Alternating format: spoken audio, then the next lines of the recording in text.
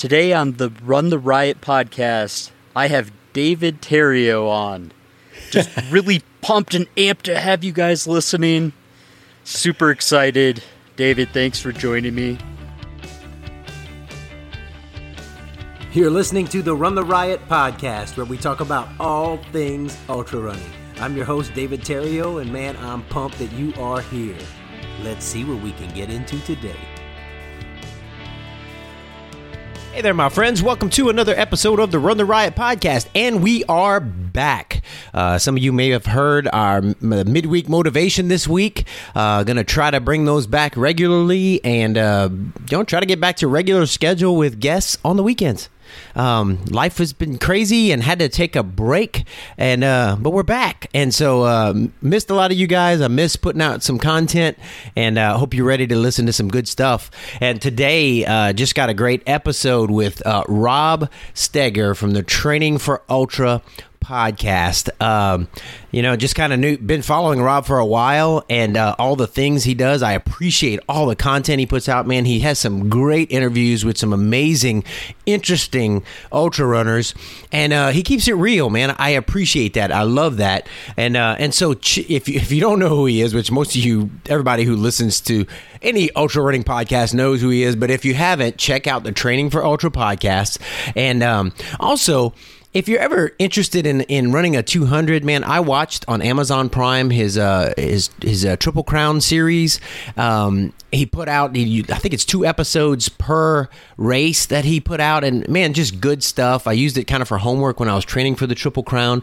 He's also putting out a lot of content on his YouTube channel and making doing video. He's a very creative guy, and so very interesting, man. So check out all that Rob's got going on under Training for Ultra. And man, I hope you enjoy the podcast, because him and I we just get on a call and just visit and hang out, and it's a swap cast.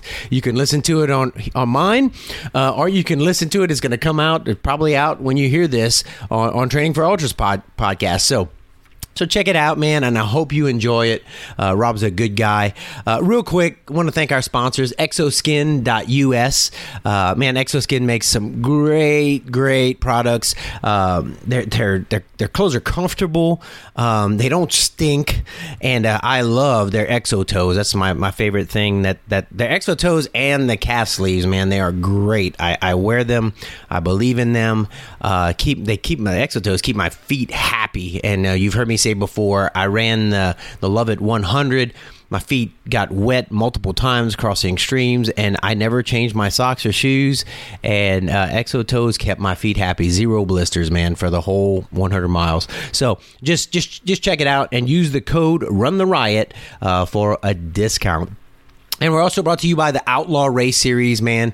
Check out Jeremy and Alicia put on some great races around southern Kansas and all around some interesting places in Oklahoma. Just some great races put on by ultra runners who know what we need and know what we like, and they'll take care of you. So go to outlaw100.com and check out all the races there. And hey, who knows? Might see you at some of them, because I enjoy running their races. I enjoy hanging out with in the atmosphere that's there. You know, it's just good to be around other like-minded ultra runners and just people who enjoy being out in nature and running. And so check out the Outlaw 100 Race Series. I think that's about it, guys. So just welcome back. And man, ladies and gentlemen, Rob Steger from Training for Ultra.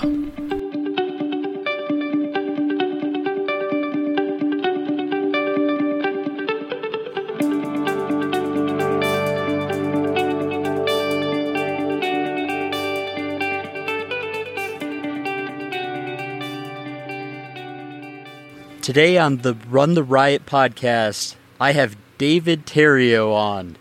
Just really pumped and amped to have you guys listening. Super excited. David, thanks for joining me. Nice. And today, it's good. Today on the Training for Ultra podcast, I have Rob Steger. This is David Terrio just jumping in to have some fun.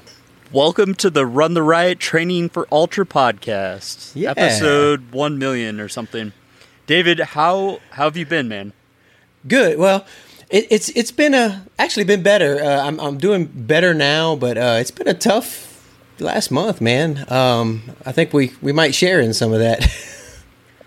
I'll tell you, yeah, running wise, and I guess mountain biking wise, it's been rough. Yeah. But for slightly different reasons, it's weird. We for the first time met at it was Silver Rush 50, right? Yeah. We got to share some miles out there at Leadville, man. That was cool. And I think Dave Mackey just left us in the dust. Was that before? Or that was when I started slowing down and we started chatting. I think we ran for 5 miles together, maybe. Yeah. We had a good set of miles and just a good visit in person, man. And so yeah, it was pretty cool. Yeah, Dave Mackey was already gone. He was he was out there. Lightning. He's such a beast. That guy's amazing. I mean, it's hard to complain. I looked over at David because I was suffering just a little bit. I'm not in the shape that I used to be in 2019. COVID really just knocked my training back a good amount. I'm staying positive. There could be a lot worse things that COVID did to me. Yeah. I didn't have it, I don't believe, but just life stress and everything else. But yeah, I looked over at David. I'm like, man, this doesn't feel like it did in 19 when I ran it. And then Mackie ran past us. It's like, all right, I'm done complaining. There's no way I can complain. That guy's just making the most of every day, Dude, he's awesome. I got to share some miles with him at Western States, and he was looking good. Now, what's funny is the issue of Ultra Runner magazine where they had a picture of Dave Mackey at Western States. I'm in the background. I'm kind of probably about 10 feet behind him, a little out of focus, behind Dave Mackey. I was like, hey, I'll take it. That's awesome. Yeah. As long as you're not crying in the background, then Yeah, it was still early on. I wasn't crying yet. It was good. Yeah, I'll tell you, the first time I saw a guy on the side of the trail bawling was the Leadville mountain bike. Really? I've never seen someone full blown bawling their eyes out, and I want to say it was early. It was man. It was mile 40 maybe. I don't know what was going on, but I'd never seen that before.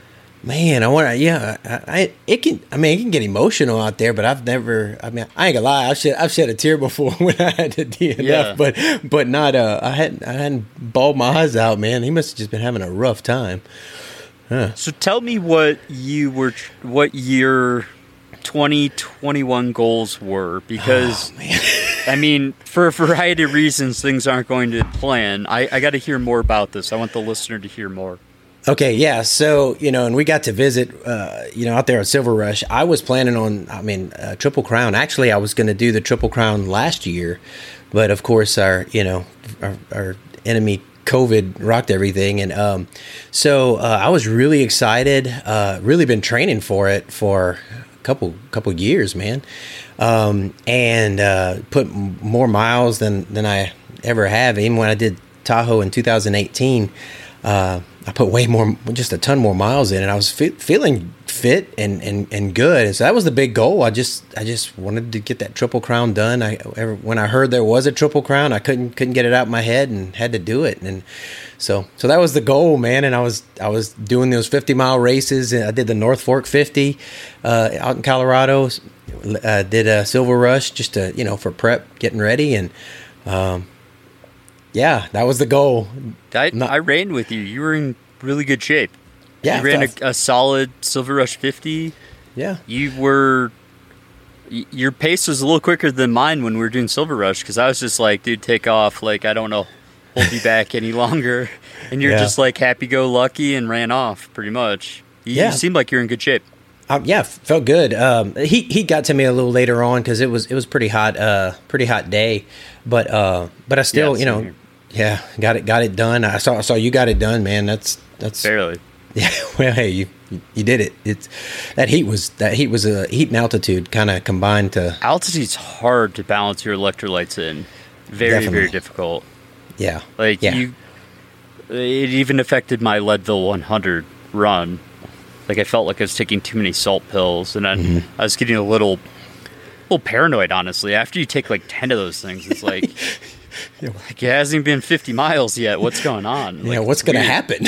Yeah. My blood pressure is going to go through the you roof don't or want to have a something? heart attack and err on the wrong side of that, in all Yeah. seriousness. Yeah. Yeah. So it's tough, and the altitude. And I'm from, like when we talked earlier, I'm from South Louisiana. I live in Oklahoma. You get out there at altitude, my body just kind of, hey, what's up with that? Need some oxygen, and it's tough. You weren't breathing hard at all. Like I feel like you're pretty acclimated. So I got to hear more about Bigfoot. I got to hear the dirty details here. Oh man, so That race is my favorite. dude, It's hard. That is a hard course. So this year's Bigfoot started on Friday the 13th. Didn't realize that. Okay, so we get out there, and my wife wanted to take me to the start finish, so we followed the buses out there. So on the way, one of the buses broke down. So they had to, I guess, consolidate the people, and then we go a little further, and they're on the side of the mountain. They're taking out the road. Like we had to stop. And because they took the road out, then they had to put half of it back so we could go over it. So we ended up getting there late. You know a little bit about late starts for 200s, but the whole race started a half an hour late because the buses, we didn't get there until after 9:00, and so that was I was like, well, whatever. You just deal with it. Catastrophe already. Yeah. So I'm thinking, why are they taking the road apart? Yeah, they were putting something underneath or whatever. It was kind of nuts. And like when we were driving over it, I was like, this is, at least the buses are ahead of us. I don't know, they're heavier. If they make it, we'll make it. It's like At least we were the first bus across. yeah, exactly. So it was just really interesting, an interesting start. And then so the first day, of course, they're predicting triple-digit temperatures, hotter than normal. Same thing happened to me when I did Moab, hotter than normal temps. And anyway, it was a rough day. And like you said, wasn't altitude, but I had trouble with electrolytes. I felt really good at first. I was going out conservative, but things kind of ended up going downhill. My stomach went south, man, and my legs felt great, everything. But when you can't eat, man, it's hard. You can't run 200s. Yeah, I ended up running all night on hardly any calories, and man, I was just done. I could, every time I tried to eat, it'd come back up, and I would, So tried everything. Were your legs cramping? Because when your stomach goes, as you know, yeah, that typically is electrolytes, right? Yeah, well, yeah, and my legs didn't cramp. It was weird. And then when I would think I would keep things down, I ate and drank for a good while. I was leaving one of the aid stations, and just it all came back up. I even took a nap for an hour early on, and I just couldn't. And I'm a pretty positive runner. I stay positive. I like, if you had to, like your Courtney Dauwalter positivity runner, or like your Goggins just get it done runner. I lean more toward, and I was running mad. I realized the last 14 miles my brow was furrowed, and I was just kind of like just mad, and I was like, man, I don't like that. That's not me, man. So I ended up just having to pull the plug. Oh, also when it got dark, it's Friday the 13th, it got dark, and I look up and there's a quarter moon and it's blood red. I was like, what's the deal? I was like, how many omens can I have? I'm not a superstitious guy, but it's almost like generations before us figured all this stuff out and got the warning system together for us. Yeah. Idiot-proofed it with like the moon color and how far did you end up making it? About 100K. Yeah, 100K? That was terrible. I mean, I'm trying to think of the aid station there. That is, oh man, I purged so much of that from my brain. I think it was cold water. Is that it? Cold water. Yeah. Yeah. Yeah. Yeah. Yeah. That's right before pretty sizable climb. Any kind of water reference? in the aid station names, the following segment is like stupid hard. Yeah. So like it's always like when I'm at an aid station and it has a water reference during Bigfoot, I'm like, okay, I'm gonna eat an extra burger and sit here for like 10 minutes because I got to get my game face on. Yeah, I think it might have been the one after Coldwater, because I think from Coldwater to, we had in 14 miles it was 5,000 feet of gain. It was ridiculous, and I did that whole section with hardly any calories in me. Yeah, that doesn't work mathematically. Yeah. That's crazy. Yeah, that's a big climb coming out of there. Yeah, I did it during a lightning thunderstorm. Oh, nice. But those drop-offs are pretty severe on the left side as you're kind of initially going up.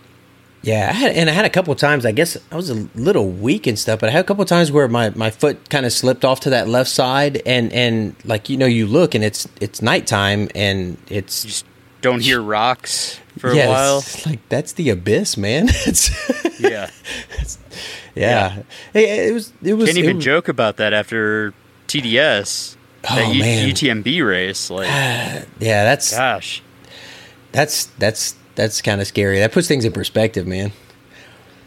Yeah, big time. Big time.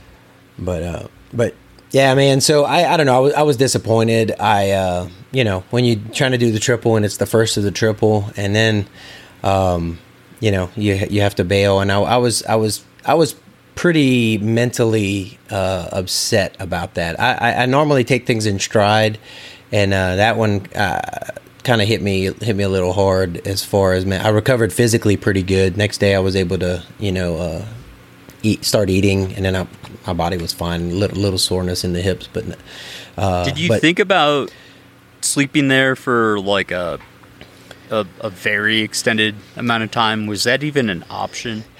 Hindsight, I probably should have just taken a whole lot of time. Like a 7-hour nap. I mean, honestly, you have enough time a lot of times in that race. Yeah, I think one of the things that was feeding, I knew we had some more climbs. Candace had to reroute a section of it, and it added, like another 3,000. We had a section with 7,000 feet of gain because of that, and I think it was just that was weighing on me. I knew how I was feeling at that point, and I'm thinking, I've got 4 more of these climbs, and and then I was weak, and so I was just in a bad mental and physical place, and I probably should have napped, just slept until I became a different person. So I'm not used to not puffing anything up, but I'm used to just being on top of things, being way ahead of, not even front running necessarily, but way up there, and so it messes with me a little bit when I've just got to, hang back, I guess. I'm not sure. But I mean, physically I was pretty wrecked. I was weak. It's hard. 200s are a different beast. Yeah. And it's like, you can almost joke off for like half the race. Like the very first 100 miles of that race is like, just go have fun, forget you're even racing. Yeah. And like the race doesn't even really start. I mean, I didn't even start running until it was like mile 180-ish, 175 of Bigfoot. Nice. I mean, it's just, it's too long. It's 46,000 feet of gain. It sounds like you had more like 48. Yeah, that's just insane. Yeah, you've got to literally just pace yourself for it, everything, and I felt, great at first, going over the lava boulder field. I was having fun, there.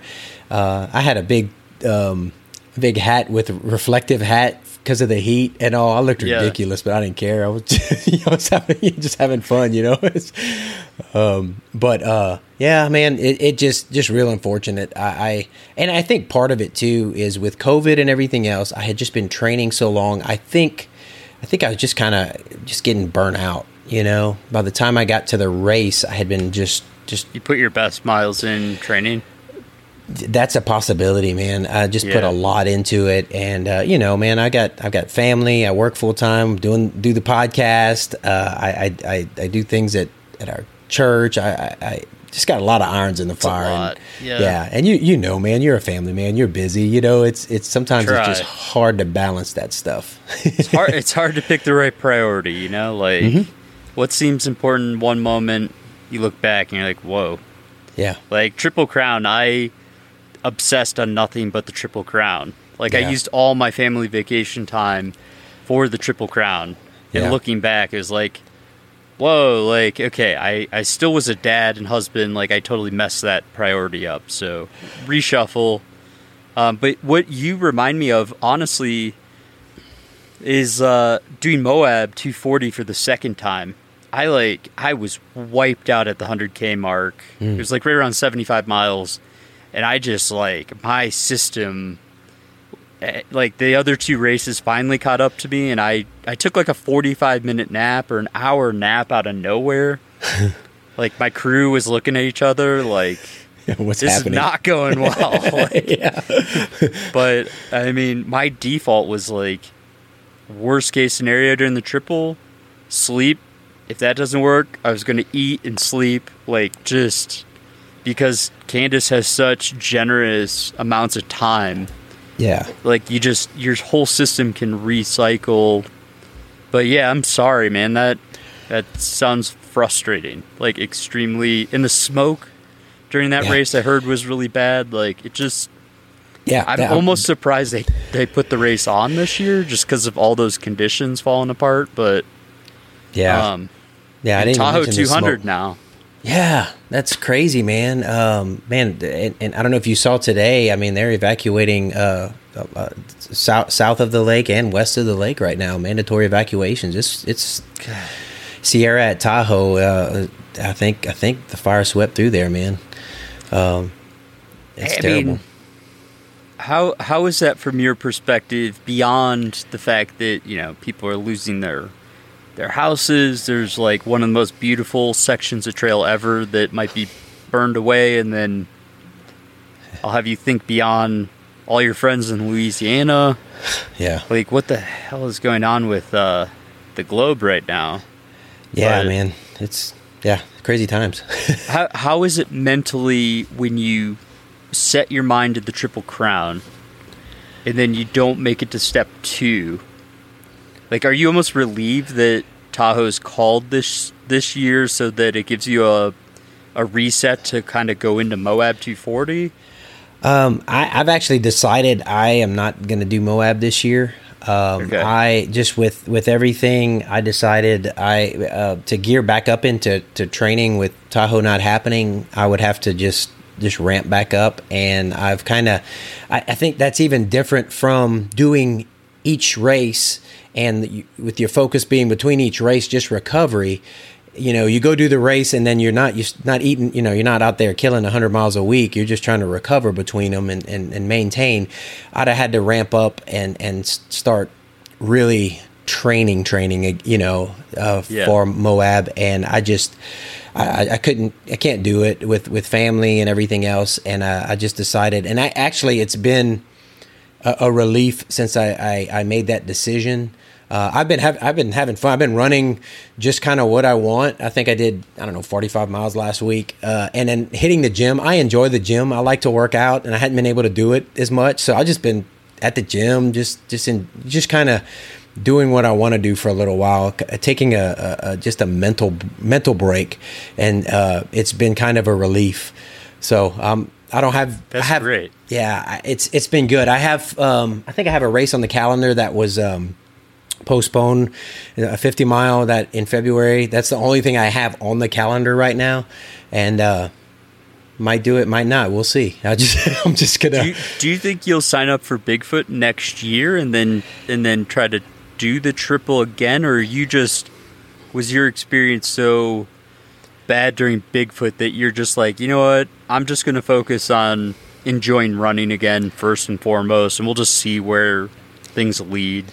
Yeah, as of right now, I mean, I've done Tahoe before, And I was actually going to do it. I was going to do this one, and I enjoyed it. So I did it the year that Candace, on the 5th year when it was backwards, and so I'd like to do it the normal way. And so I am. I don't know if you saw, but I think Candace is going to end up moving Tahoe to June.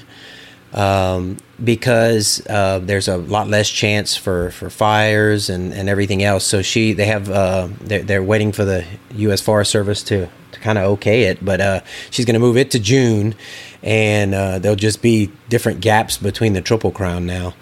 So interesting. Yeah, she's looking at doing that. So Western States is sort of in that area too. Yeah, I'm trying to remember what the dates were. Yeah, I mean it would have to be early June, or I think something to that effect. Yeah, and so for me, I work at a school. I'm an IT director for a school, and man, June is good. It's a really good time for me. The August was the worst time because I got back, and the next day we started school, and so it was absolutely crazy at work beforehand. And then when I got back, I didn't really have a chance to process a whole lot of anything because I've been so busy with work since I got back.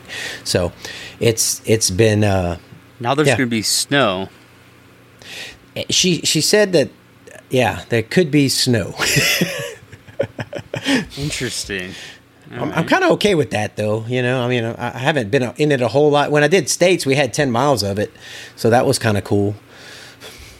About 200 of it. Yeah. Yeah. Well, you had some snow. You had the freak year. I had some crazy snow. Yeah, that was. I couldn't believe that when I saw it, man. I'm good with snow if I know it's going to snow. But if you got the clothes and you're ready for it, yeah. It's just that rain before was like the biggest droplets of ice cold rain, and it fell for like 15 minutes straight, and I thought it'd blow through, and all those droplets turned into giant snowflakes. It was probably beautiful if you were dry and warm, but in survival mode. I thought I was possibly going to die there. I was running for my life there. Literally. If I stopped running up that mountain, I thought I might die. Yeah. Oh man, yeah. I watched your series in preparation, man, and that puts things in perspective, man. When you're going out in the mountains, and of course it's a race. There are aid stations, but you got 15 to 20 miles in between them, and man, stuff can happen, you know. I mean, I literally was like, do I go backwards? I think it was 7 miles, or do I go forward 10 miles? And like, I just kept going back and forth, and before I knew it, I was already like another mile further, and I just didn't know what to do other than just run. And then nearly at the top, someone had an extra puffy jacket. Thank God. That was so lucky. But my teeth were chattering. Every exhale, I was taking my jacket and trying to save the heat. So I breathe in and out one, and I'd rotate to keep my hands from like freezing solid. And oh man, it was unreal. Yeah, when I think I took one single video of myself, and I was like I didn't think it would be my last video, but I was like, I might risk losing like a finger if I'm not careful here. Like, wow, it was bad. It was really, really bad. Yeah, man. Yeah, perspective, man. That's yeah. Well, and then what happened in China? I'm like, yeah, I've really tried to make it clear to every one of my listeners, like, just take the extra coat, take the extra little puffy jacket. Like, it's not worth it. You might have a GPS tracker on your shoulder, but during a blizzard, no one can get to you, even if they know exactly where you are. Like, it's not going to be helpful. Like, same with UTMB or TDS. Like, the guy probably had some kind of tracking. Yeah. Or a cell phone on him. It doesn't matter when you fall off a mountain. Like, we forget how wild these races are sometimes. Well, and I knew Bigfoot was wild, but Man, those trails, man, they're not. Some of those trails are just. I mean, they're overgrown, and you can't see where you're putting your feet, and it's wild, man. It's definitely some wild trails out there, man. After Klickitat, I think it was like 200 or 150-ish or something. There's like brush up to, like, because I'm like 5'7". There's brush up to like shoulders in places, and it was midnight. It was like pitch dark. Maybe it was like 2 a.m. and I have a waist belt on, and I know there's mountain lions in the area, and I'm just walking this brush like, what the hell is going on? I got freaked out, and I turned around, and I went back to this road, because it, like, you go into this section off a road. I just laid down on the road and waited for what happened to be 3 people behind me that we all became pretty good friends throughout the next 25 miles or whatever it was. But I was so freaked out. I was just waiting to come face to face with some wild animal. I didn't know what that would be. But it could it could happen, man. There was a lot, I mean, when you got to have a whistle for bears and everything else, and I don't know. I just try not to think about it too much. I try to run smart and then just try not to dwell on it, because it'll, especially when you're sleep deprived, man, that will mess with you. Well, my issue was, this is the last thing I'll say about this, but one of the people I was running with, they were trying to be thoughtful. Cammie is her name, and James, and there's one other, Mike. The other 3, I got a bad bloody nose on this climb, and I just sat down because I was tired and my nose was bleeding. I'm like shit, this isn't going well. And Cammie left with James and Mike, and they all started climbing, and then Cammie hung back for like a minute and was just checking on me because she was concerned about me.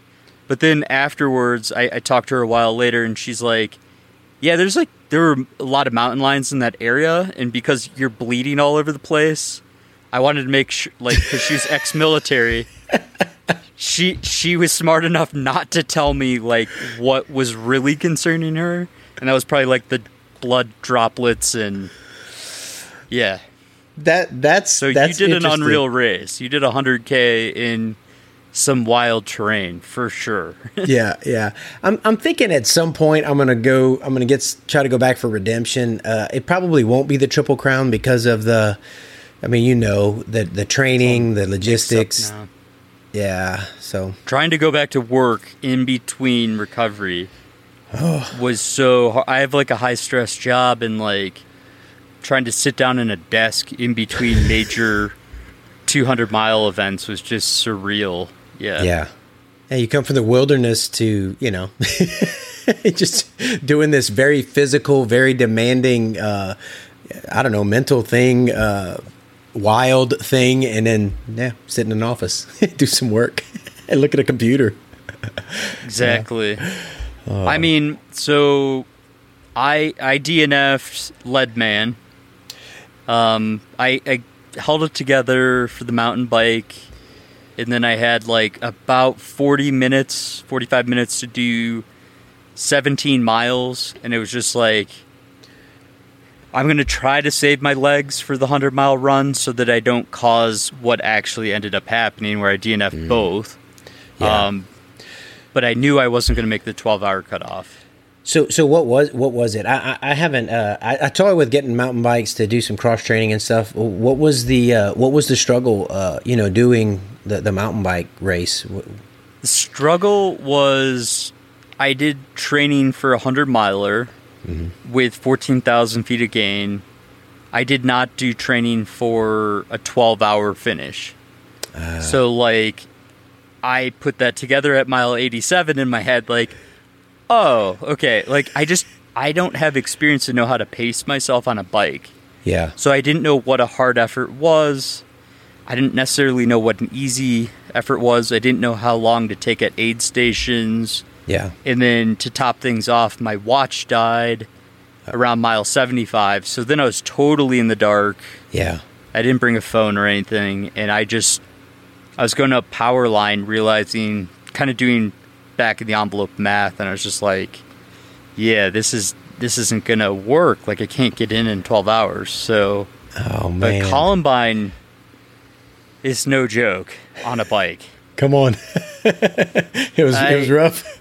I mean, I drove up it in a car for like half of it just to preview the course. Yeah. And I was like, oh, this is manageable.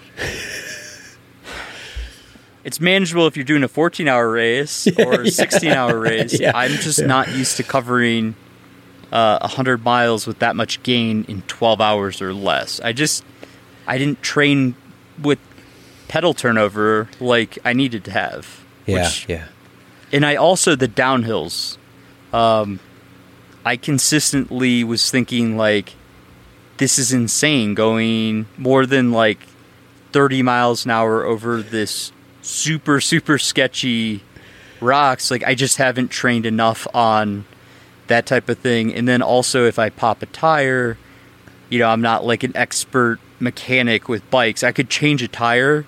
Yeah. But there's this element of unknown that wasn't worth the risk to me. Yeah. But I got passed on Powerline down so many times. I was going to name my film, like, my race recap, like, passing on the left. Like, because it was just like 25 people just passing left, passing left, passing on the left. Which sucks because then you have to go over the more treacherous stuff on the right side. And, I mean, sadly, someone passed away on that section this year. I think. Yeah. They haven't confirmed it, but through the rumor mill, I believe someone crashed their bike going down Powerline and died. Wow. So, again, it's like, it puts things in perspective. Like, as bad as coming home with the DNF was for me, like, one guy didn't come home. Yeah. Like, yeah. Which is unreal for me at a race to have someone pass away. I've never experienced that. Yeah. So that I heard about that one too. I thought I heard that it was a heart attack possibly or something, but I don't know. Heart attack happened in 2005 or 2015. Okay. I think it's been a while. Okay. That was the last person to pass away, and that's what I thought I had heard initially. Okay. And then I heard someone say that possibly 2 people passed away during the race. I don't want to add to the rumors, so I'm just going to wait until we hear something come out of Leadville. I'm sure they're doing some pretty serious analysis on the situation, but regardless of how or what happened, I mean, it's just awful. Yeah. That's a dream race. You're not supposed to... Yeah. You're not supposed to end it there. End it all there. Yeah. Yeah. Well, man, how do you... so, you know, you and I, of course, we both have podcasts. We put ourselves kind of out there. You know, everybody that listens to the podcast knows that, hey, I was doing the Triple Crown. I like to share. I like to share the victories. I like to share the defeats. Just whatever. And how did you... I mean, what goes through your mind when you know you've put it out there, you're filming, you're doing, you're training and all that, and then you know that you're not going to finish, man. How does that weigh on you, or what did it weigh on you, or you just like it is what it is? I mean, that's part of the deal. Like that's, in my opinion, that's why anyone listens to my podcast or checks out my social media or anything is like you get the real deal from me. Like, I'm not going to sugarcoat it. And, you know, if you want to follow me and you expect me to only finish ultras that are stupid hard, like, sorry, don't listen to my podcast because that's just not going to happen. I pride myself on sharing things for how they are. And it sucks. Honestly, the worst I felt was during the run. First of all, because that was a race I've been waiting for 5 years to get into.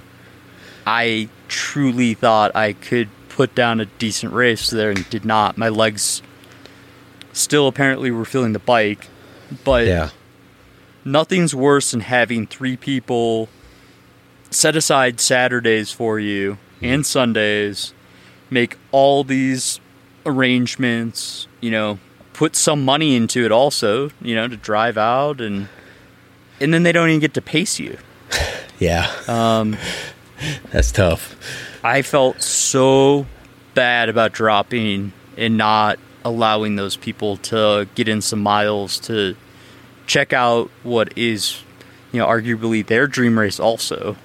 And to experience like running through Twin Lakes aid station with 500 screaming people is like, honestly, I had more people screaming for me at Twin Lakes than Kipchoge, like when he won the gold medal at the Olympics. Like, yeah, it was insane. That's so cool. It was insane. Yeah. So it's a dream race. It's an awesome one, and I wanted to share the experience with 3 people that really went all out for me. And so I mean, how do you deal with it? Because I've gotten used to. I've done. I don't know how many ultras you've done.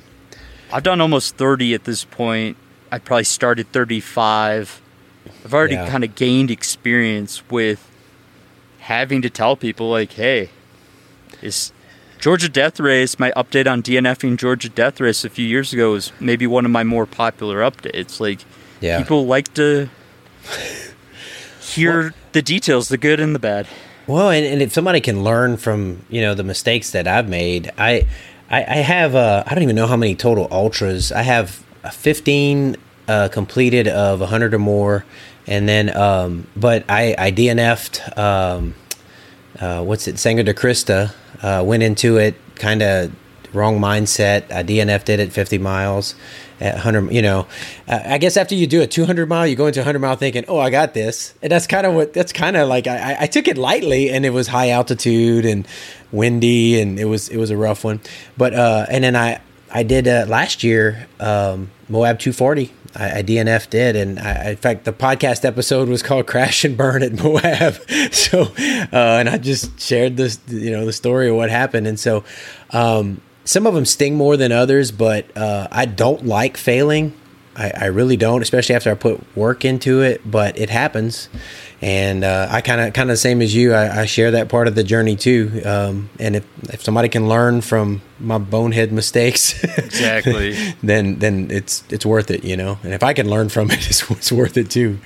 I mean, what you called it a failure, and I personally agree with that term. Like I've asked a few really, really fast people the same question, but like, how do you define failure in your head? And also pain. Yeah, that's tough. Success is finishing.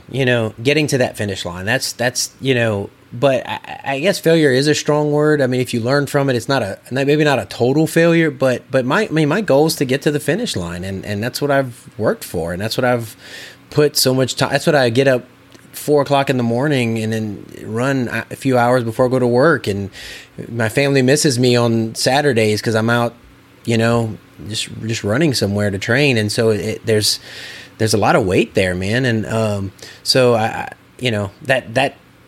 don't like not accomplishing the goal, but I always can learn from it. I can redeem some of it, but that's what failure is. It's not accomplishing, what I set out to do. I totally agree. Yeah. I mean, because I get a lot of responses, and a lot of people are very strongly opinionated on it, which is totally fine with me. I like actually when people have some kind of opinion on on that. Yeah. But I'm like you. Like, if I go to a race, failure 101 is not finishing the race. I'm sorry, guys. Like, we're not going to make this too high level thinking. Like, this is just 101. Like, I see a bike race that I only did 87 miles in as a failure, because I mean, it was a 104 mile race. Like, I just didn't do the distance that was asked of me in the time requirement. Like, it sucks. And maybe I don't know. Maybe I don't know. We can get. I don't want to get off on a subject, but maybe we've taught kids, you can't fail. Well, and I agree with the sentiment that you've learned something, you've gotten stronger, you're better, but like you said, you still didn't accomplish your goal, man. Yeah. No, exactly. I mean, and trust me, I've had plenty of times where I fail, but I learn and I keep making progress. Yes. And so, yes. I guess different objectives or different, time parameters can, failure over 5 years would be maybe not finishing any of those races, not learning much, not having fun. Yeah. And taking a bunch of time away from family and friends. Yeah. But yeah, a fail in my head that's not a big deal is oh, you got your foot wet, you missed one of the stepping stones, it sucks, but you're gonna keep going across. You missed one, but it's not like you broke yourself and can't run ever again. Yeah. I think there's a book called Failing Forward. You learn from it, and so you can make the most out of it. When we don't accomplish our goals, we can have a pity party and not do anything and just wallow in it, and give up. But if we learn from it and move forward, we can learn from our failures and do something with it. So that leads me to ask you, what's your biggest thing you learned from Bigfoot 200 here? Oh man, is there one thing you learned? I have got to get my stomach issue situated. I thought I had it. I thought I had it figured out, but I guess I didn't. And because other than that, I was feeling great. I was doing well. But so I've got to work on nutrition and hydration, electrolytes. I've got to continue to work on that and figure out. Behind me, if I were to move, you'd see on the couch right there, I have about 4 or 5 different products that I'm going to be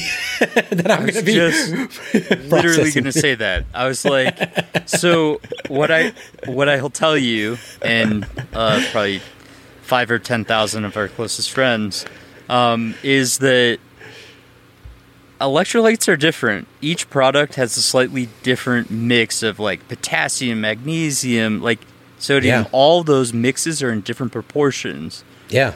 And I think I was talking to Pete Kostelnick about this, and he's like, oh yeah, I think he said S-Caps plus Endurolites. So he uses a Hammer product plus another product, and he'll mix them. And I was like, Pete, that's genius. I hadn't really thought about that, because I had gone from S-Caps to then Endurolites.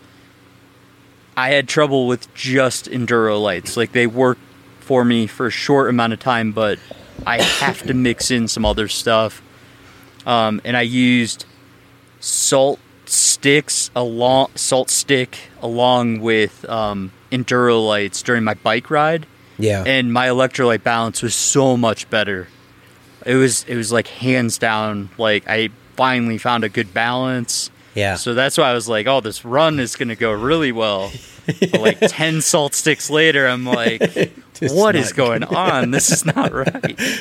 Yeah. Well, and the hard thing is, depending on temperatures and everything else, man, it's so, so many variables. Yes, so many variables. So I've got some, what I was doing for this race is I was just drinking water. I had a product I was taking for salt. I had, certain things I was taking for calories, and it was good until it wasn't.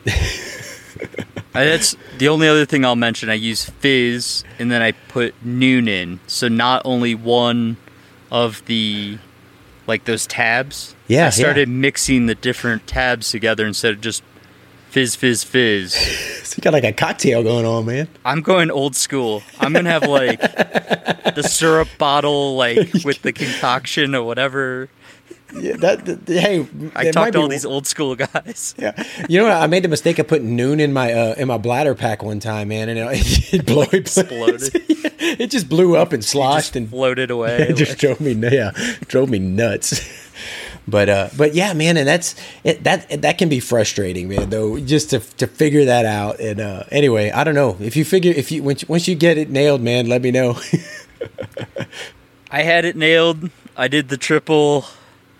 I don't know what's happened since. Like, what honestly, what's weird is your diet changes too. So like, when you nail the external way to stay hydrated, then you're internalizing like your diet changes.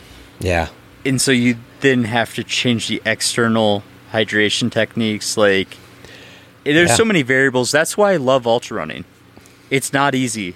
It's a puzzle. And man. once you figure it out, like, you never have it like forever figured out. Like, it's always changing, and then there's always storms and heat, when I did smoke. Yeah, stuff. When I did the Tahoe 218, I was using Tailwind, and dude, I was crushing it. I nailed it. But since then, I can't drink Tailwind anymore. And so, like, you know, it like you said, it changes. It just, I had it figured out, and then you get all that figured out, and your diet change causes your blisters. And it's just, why are we doing this to ourselves? I don't know, David. I think we should recommend everyone stop ultra running. I don't think we're encouraging people right now. It's just like, we're all there. Yeah. I've actually, my wife, she likes this story, but at one of the aid stations at Tahoe, it was night. It was 100-something miles in, and I looked at her, and I was tired. I was just raw, and I just started laughing. She's like, "What are you laughing?" I was like, "This is stupid." She said, "Yeah," and so I was like, "All right, see you later," and I just went running off into the dark. Like, you get a moment of clarity. Exactly, and then I just tucked it away. Oh, I mean, that leads me to why, in all honesty, why do you run? Because we're going after impossible feats. Odd probability of failure is very high, especially in beyond 100 miles. Yeah. Why do you run? I like the challenge. I like having something to look forward, like a goal, something that's out there, and I just like that. It drives me, and so that's kind of it. I just like to keep pushing and see what I'm capable of. Like I feel like there's something more. I could have done this. I could have gone farther, and I don't know, man. What about you? What's your driving factor to? I've been having trouble because, I mean, since finishing the Triple Crown, it was all about testing my limits with distance, and I didn't care about speed. Following the Triple, I got a little bit faster, and I was in really peak form, but still kind of lacking that, like, real motivating factor.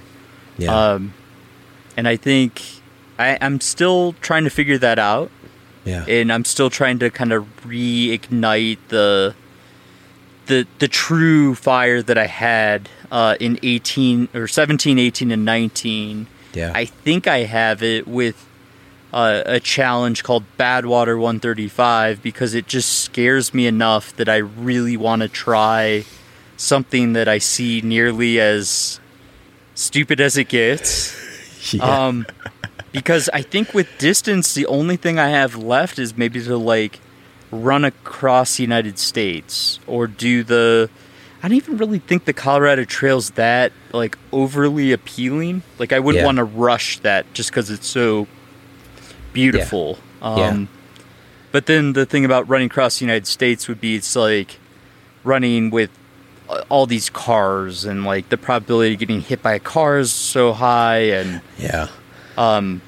The idea of running in 130-degree heat right now has apparently got me going. So I don't know what's wrong with me, David. Yeah, I have to say I had a friend who ran it a few years ago and asked about he needed some crewing help, and he wanted to find people who wanted to do it because that helps you to get in. And so he said, "Do you have any desire to run Badwater?" And I was like, "Absolutely not."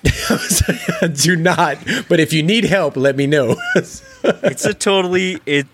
is an awesome sub community, and it is like hardcore, and it's a little more old school type group. Yeah. It's an amazing group of people.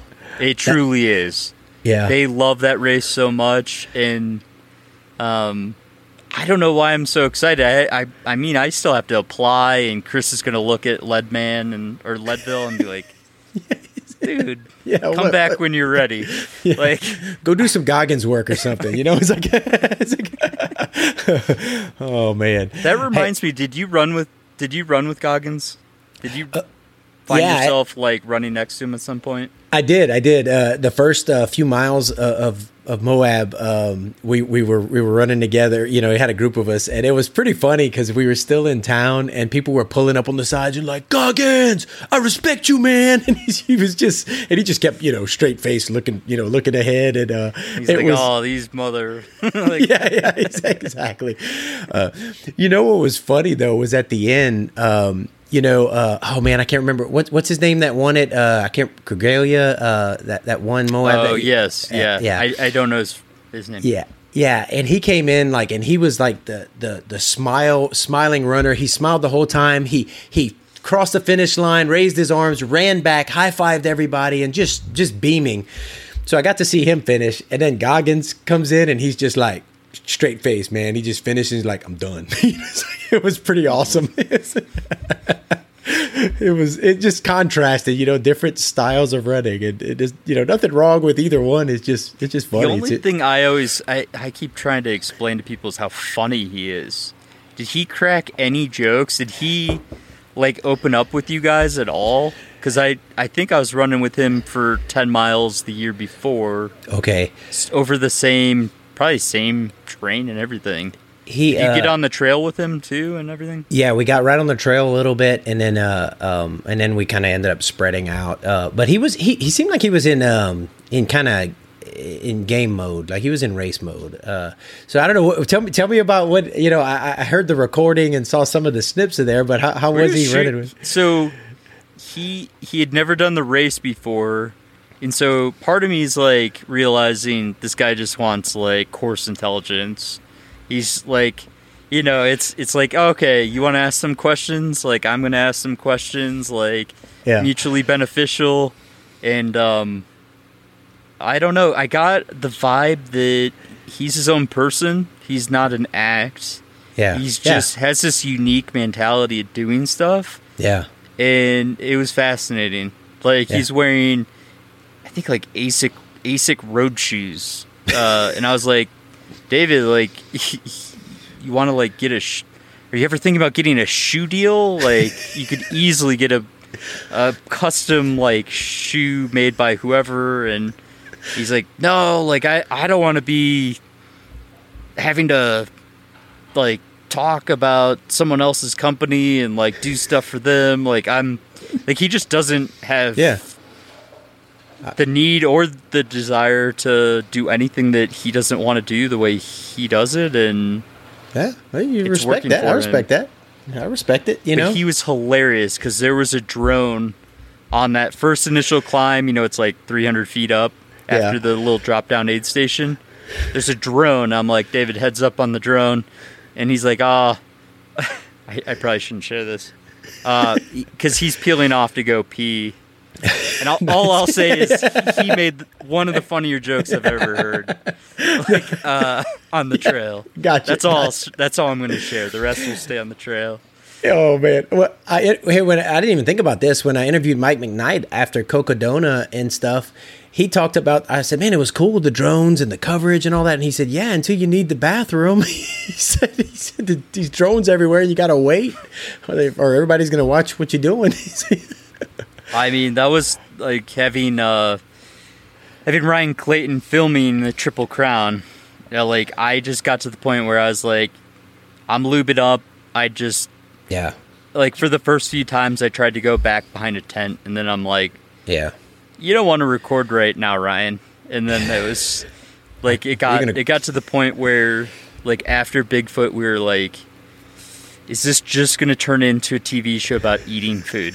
Because, like, my guess is 50% of the footage was, like, me just gnawing down everything in sight at aid stations. Like, it was ridiculous. Did it mess with you having like the pressure of having to record yourself, like, during the run and having? Oh, it was incredibly difficult. I bet. It was so hard. Honestly, like pressure, like, oh, I hadn't recorded myself in a while. Instead of just surviving or dealing with your own needs, having to, okay, I got to film myself. I mean, I think I shared on social one time, but I would drop my GoPro down. And a lot of people don't realize that I actually shot a lot of that footage. I dropped the GoPro down, or like position it, run past it, and then I'd have to run all the way back and grab it, and then I'd have to rerun that section. And this is during the Triple Crown, so like mentally that burden was like a lot. But then I got to Tahoe 200 and I clipped my toes and ate shit hard, like to the point where I thought I broke my wrist. Yeah. But my first inclination was like, first reaction was I got my GoPro out, like just surveyed the area, tried to explain it, hit like the power button off, put it back in, and then was like, okay, how am I doing? Like, wow. But it got to the point where I was so committed to telling the story that I could do it, but that extra effort when you're bonking, or like during that snowstorm trying to, no kidding, man, potentially like lose your finger. I don't think most people will ever understand that extra effort and what that takes. Like, 'cause that was. It wasn't like I was just running around with the GoPro that was recording 650 miles. Like, I had to get it out and do it. Kudos to you, man, because I often like go into a race thinking, maybe I should share some of this and all, but I get into kind of just race mode, and I can see where it would be such a distraction and a weight on you, man. So thank you for doing that and sharing it, man, because I enjoyed watching it. It was cool. I got some insight. It's fun to watch other people suffer. I truly just wanted to share the experience, to like peel back the curtain and show people like I'm a pretty normal guy. Like most people, if they set their mind to doing this and are training right, they have a good chance at being able to do a 100-miler. Maybe not the Triple Crown, but still, I think the odds, I think most people are more scared to sign up for it than maybe a 100-miler, and they might not realize that they're capable of probably 200 if they pace themselves right and know hydration, nutrition. Like, you can go a long ways. Yeah, if you're not going to be running next to Mike McKnight, but no. Or if you are, you're not going to be in for long. But exactly, for your first couple miles, that's about it. But I appreciate the kind words, because a lot of work went into that one. That's for sure. And I had a lot of really great pacers, like, or just random runners that were more than happy to GoPro while you're out there because you're so bored. I could tell that. I was thinking, I was like, I think that guy's filming him that he was just running with. Yeah, that's cool. That's exactly. And like Brad was the guy that did that horrible, awful climb. Okay. That I think you did. It was like that 5,000 feet of climb from the river up. Yeah, it's terrible. And ironically, I lined up next to him at the Leadville 100-mile run. Come on, that's cool. Looked over and like, hey man, we were supposed to do Hope Pass together, like, because we were joking, we should both suffer up that big climb together. Oh man, just like we did in Bigfoot. So I'm glad you made it out alive. Yeah. In all seriousness, though, like, I'm glad you didn't injure yourself on the boulder field, and I'm glad you're doing the right things for you, and you're not feeling the pressure of, your podcast listeners, you got to go sign up for the triple again immediately, or whatever. You're doing the right things, it seems like. Yeah, same, man. Same to you. I mean, Leadville is what it is, and are you itching for like redemption to go back and do the run, or any part of it? Just curious. No. So what's weird is now that I've done the course, because it's an out and back, I know how to do the run. Like, it's in my head, I've completed it already. I got you. Like, I understand how to do the run now. Yeah. And I know I can do it on my next attempt. Yeah. If I'm not like going crazy trying to go like sub 24 or 23. Yeah. But in my head, I'm just confident that I understand, because that's a lot of my understanding. The way my brain works is like, if I experience a trail, I can kind of remember the topography and the nuances, and like it's in my head forever, and I just know I'll do that race. Yeah. It's just a matter of knowing that lottery is nearly impossible to get into, so it's probably going to be a few years. Yeah, I still haven't gotten it. So yeah. Okay. But that was a good question. I mean, part of me is like, that's definitely one that got away. Yeah. I have a few that I think about going back to, but we'll see. We'll see. Redemption's nice. You gotta rekindle the love of running first and foremost. That's like so foundational. And I mean, I end every podcast with like, don't forget to enjoy your training. Yeah. But it's like, it's a philosophy of mine on running. Like, it is so foundational before you can do anything. And it happens to work really well with 80-20 running training principles, because you can actually enjoy 80% of your running, 90% even. But like for post DNFs, I haven't even run since Leadville 100. My first run back, only goal is to like smile, stop and take some amazing photos. Like, I don't care if I'm running 14-minute miles. Like, I just want to do like a nice, enjoyable run, and then that's how I'll slowly build consistency back. Yeah. That's good, man. Yeah.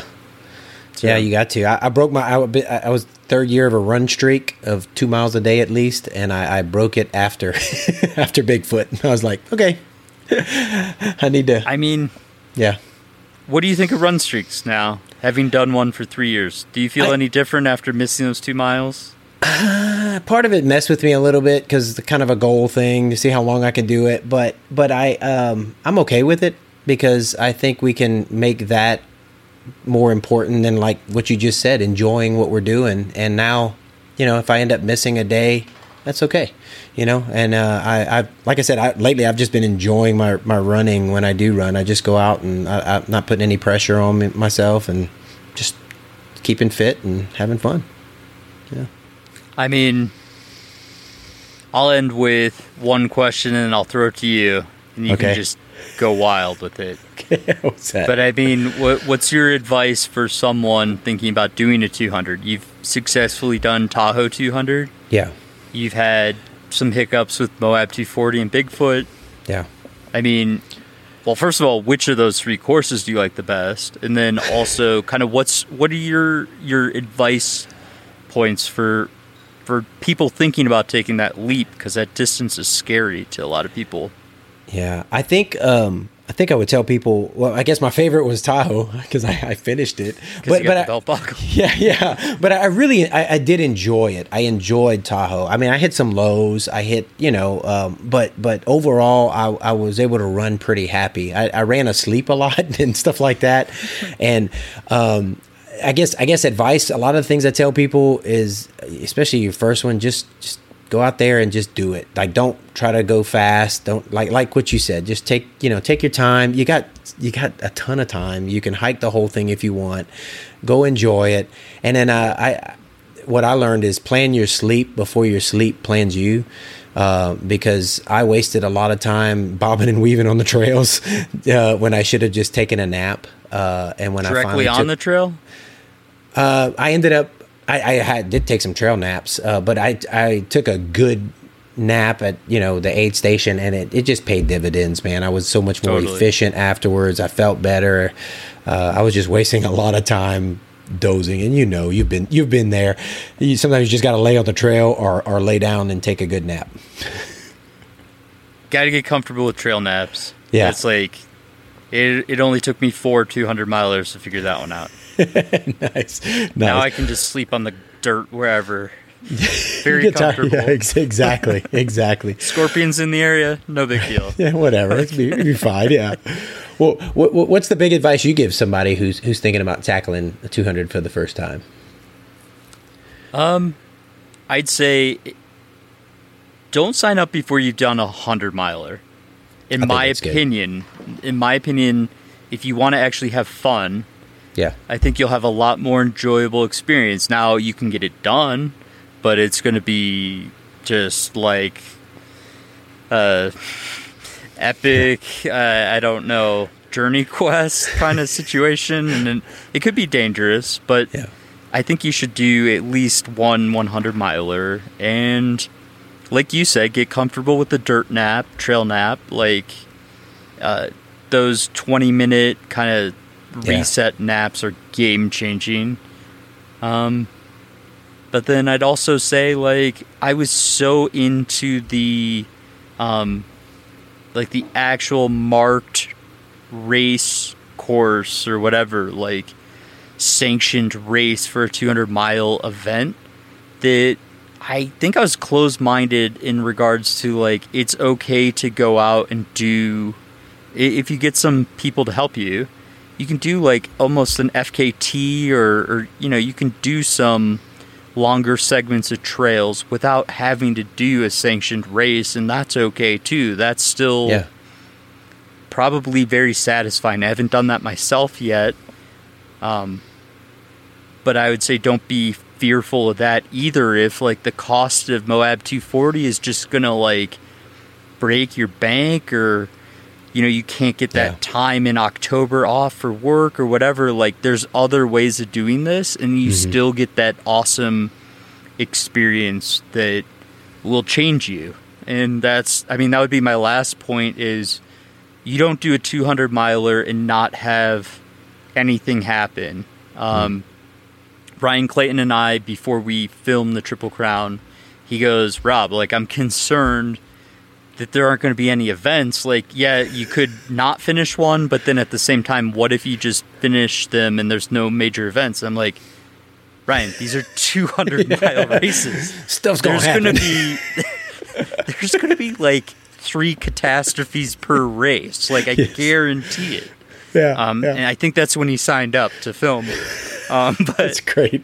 But like, embrace that and know before you start the race, like, there's going to be 2 times I go off trail. There's going to be a minimum of 2 times where, like, shit hits the fan and I have to figure things out that I could sit here and try to list them alphabetically, but I will never know exactly what's about to hit me and how I'm going to dynamically have to recover from this. Yeah. But it's going to happen, so just know and embrace it, and most importantly, embrace the pain.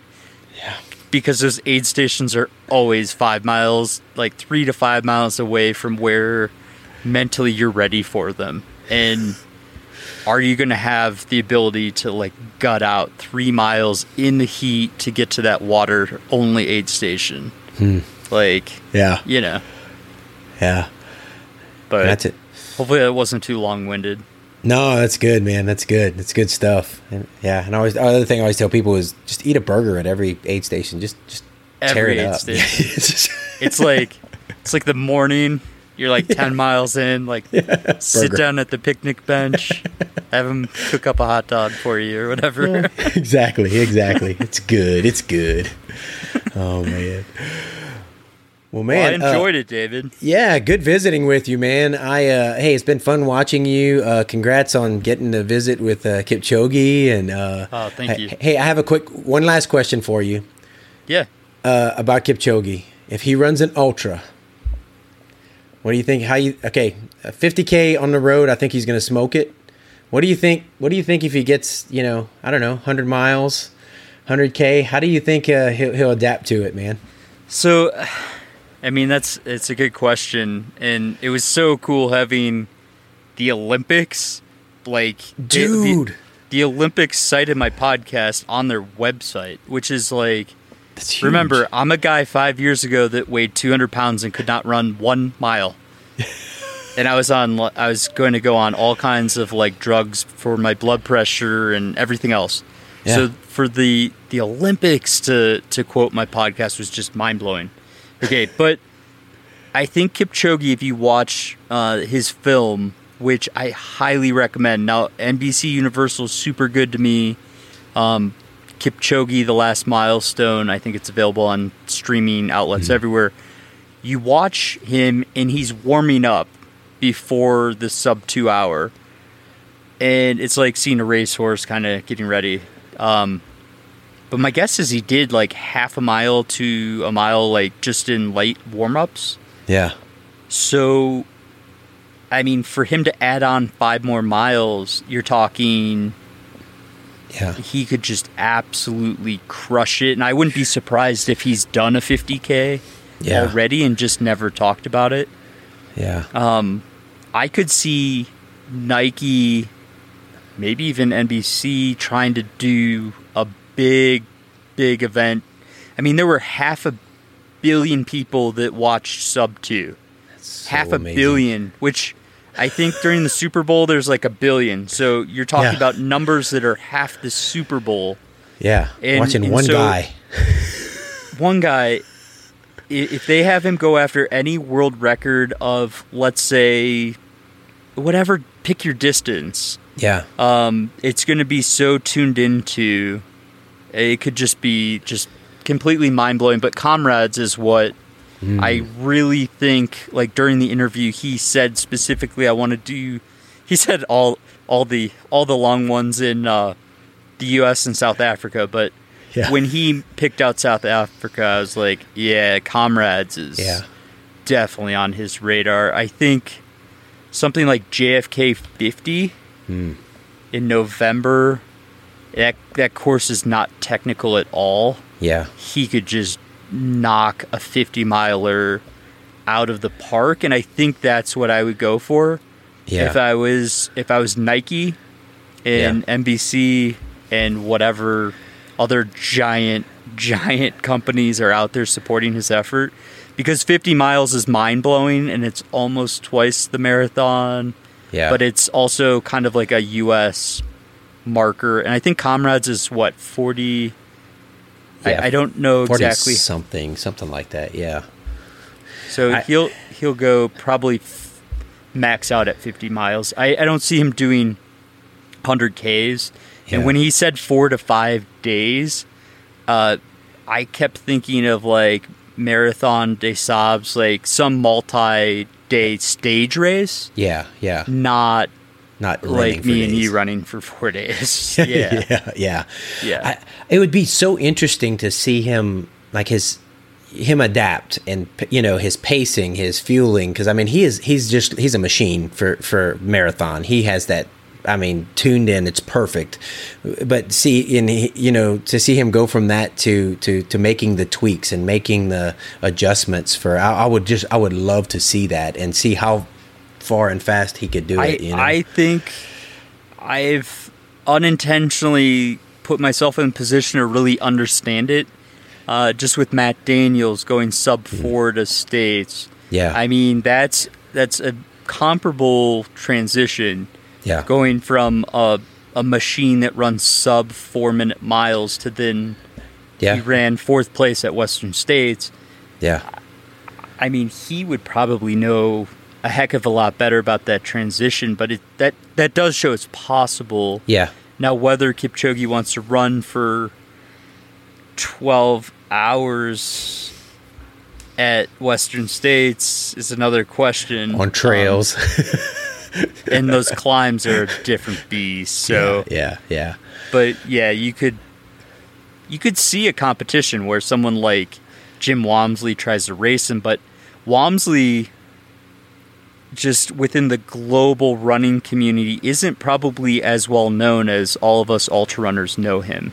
Yeah. And so I'd put Kipchoge on his own with a team and try to do like the Nike 50-mile project or something, but who knows? Yeah. It'd be in like 3 or 4 years. Yeah, it'd be fun to see. Anyway, we don't get to talk to a whole lot of people about stuff like this, so I had to bring it up. So I can talk about that for hours. Yeah, I know exactly. Obviously, exactly. I had to ask you though, but congratulations on getting to visit with him. He's amazing, and I was excited, and the podcast was great. Thank you. So congrats on that. I mean, my last comment: NBC Universal is going to give me. We're like 95% sure here. Kipchoge. I think it's going to be a singlet that's signed in like a glass container thing, like, framed. to give away. So, Oh. yeah, stay tuned for that. If possible, I'll try to drop that on this episode since we're mentioning it. But Yeah. we'll see how that all works out. That'd be pretty cool. I don't want to give it away. I want to keep. I know. I was going to a say. signed I thought you were going to say to hang up behind you when you do like $1,000 shirt. Yeah, that's all it would be behind me the rest of my life. But he didn't run ultras yet. You know what? I'd bring it out and wear it to Leadville for Leadville follow-up. Just like the double XL or double small, whatever. I'd rip it in half. That'd be awesome. Oh, man. So, David, I enjoyed it. And Same here, brother. Thanks for doing the Swapcast. Hope you guys all enjoyed it. Hopefully I let you talk a little bit. Oh, yeah, man. It was good. And for my listeners, man, hey, most of them have listened to Training for Ultra. Make sure you check it out. If you hadn't listened to Kipchoge podcast, definitely check it out. I appreciate it. And likewise for my listeners, running, right? Running the Riot? The Run the Riot. Yeah, Run the Riot. It's my last name, man. It's Terrio, but it's spelled the Riot. So, yeah, Run the Riot. Run the Riot. I love it. David's such a nice guy. I've run with him personally for way too many miles. He blew up my Silver Rush 50 because his pace is too fast. No, seriously, definitely check out his podcast and his social media. Really appreciate it, man. All right. Thank you, brother. Appreciate it.